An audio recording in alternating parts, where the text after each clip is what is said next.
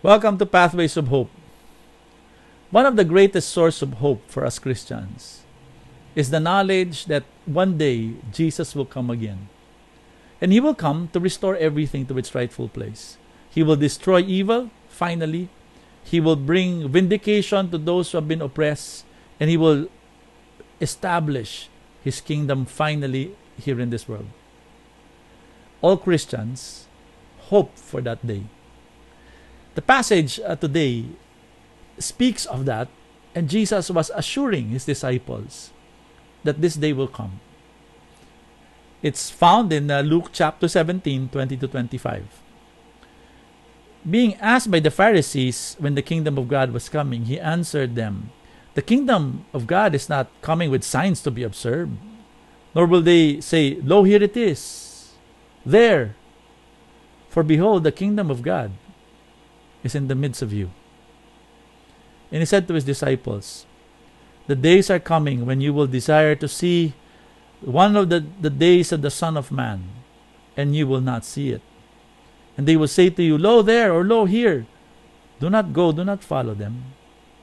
For as the lightning flashes and lights up the sky from one side to the other, so will the Son of Man be in this day. But first, He will suffer many things and be rejected by this generation."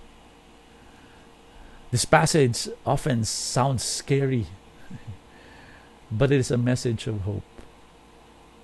The Pharisees were looking for the kingdom of God, God being present.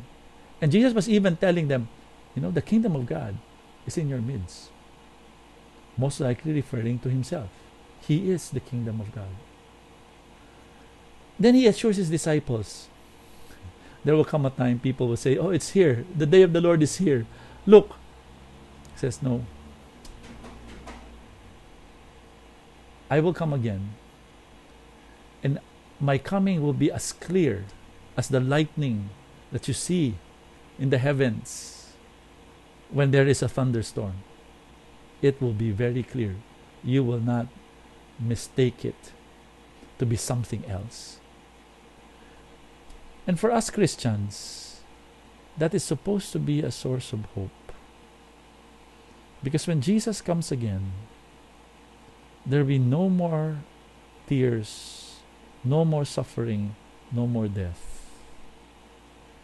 And the Lord encourages us, be patient, because in this world, we will suffer, because He suffered also.